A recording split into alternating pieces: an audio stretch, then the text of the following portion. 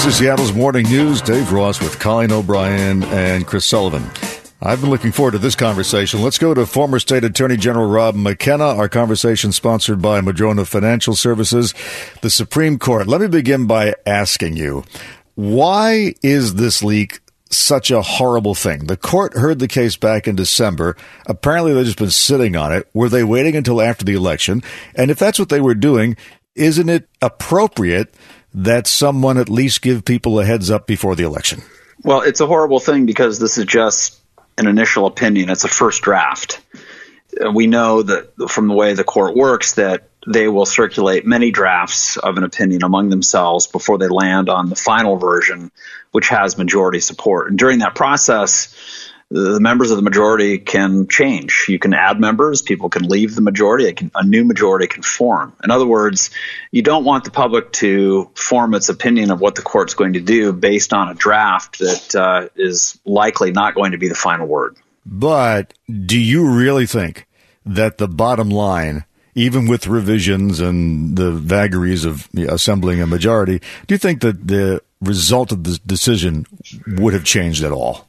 I think it is still possible that it will change. I don't think it's likely to change in the final result, which is to overturn Roe v. Wade. But we don't know that, because all we know is that after the court heard argument in the Dobbs case, that they conferenced, as they always do. They took a vote, and 5 members of the court at least decided they were going to rule in favor of the state of Mississippi. Now, what the state was seeking was a court ruling upholding their law in Mississippi that you cannot have an abortion except in certain circumstances after 15 weeks. Of course, the state did invite the court to overturn Roe v. Wade, but it isn't necessary for the court to overturn Roe v. Wade to change the law as established in Roe and also in KCV Planned Parenthood. So is it fair to say that if this opinion turns out to be the one that prevails, it doesn't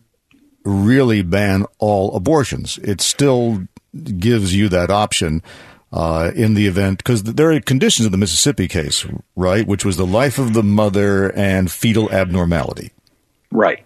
If the majority overturns Roe v. Wade, which I think is a bad idea for a number of reasons, partly having to do with the importance of precedent in our system of jurisprudence.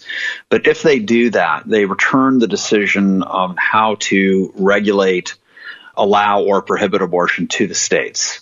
Because without Roe, you don't have a constitutional right to an abortion. That's a very dramatic result. It's the wrong result in my view, because Roe has been on the books as modified by KCV Planned Parenthood for almost 50 years now. And this concept of stare decisis, which in Latin means stand by your decision, is an important one in our system. People need to be able to rely on the courts, except in exceptional circumstances. And Justice Alito's draft opinion points to 2 examples of exceptional cases that clearly needed to be overruled. One was Plessy v. Ferguson, the separate but equal case, which was overruled by Brown v. Board of Education. Another was Korematsu, the Supreme Court decision upholding the internment of Japanese Americans during World War II, an abhorrent decision that the court has rejected since then. But those cases, which are notorious in the Supreme Court's history, kind of illustrate why you don't lightly ever overturn a case. You only do it in the most extreme, or to use Alito's phrase, most egregious circumstances. And I don't see how Roe can be viewed as egregious when it clearly reflects the views of a significant majority of Americans who believe that abortion should be legal, at least in some circumstances. A number of Democrats in Congress have accused, I don't know if they actually named any of the nominees, but basically said, you lied to us when you said you were going to respect precedent. Did anybody lie? Well, it looks like they may have changed their minds. Whether they believed what they said at the time, I'm not a mind reader, but it doesn't look good. And it, again, really shakes up faith in members of the Supreme Court when they say something so clearly as that, I think that Roe v. Wade is settled law. And then they sign out an opinion which says, oh, it's not settled at all. This is badly reasoned to begin with.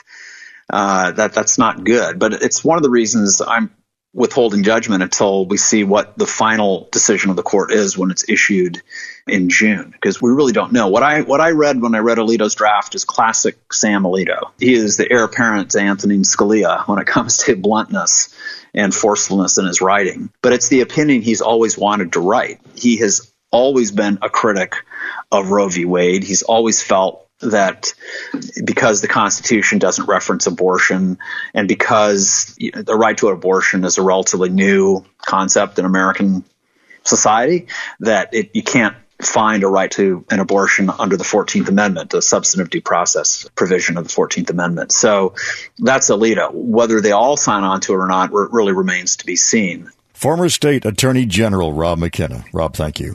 Thanks, Dave.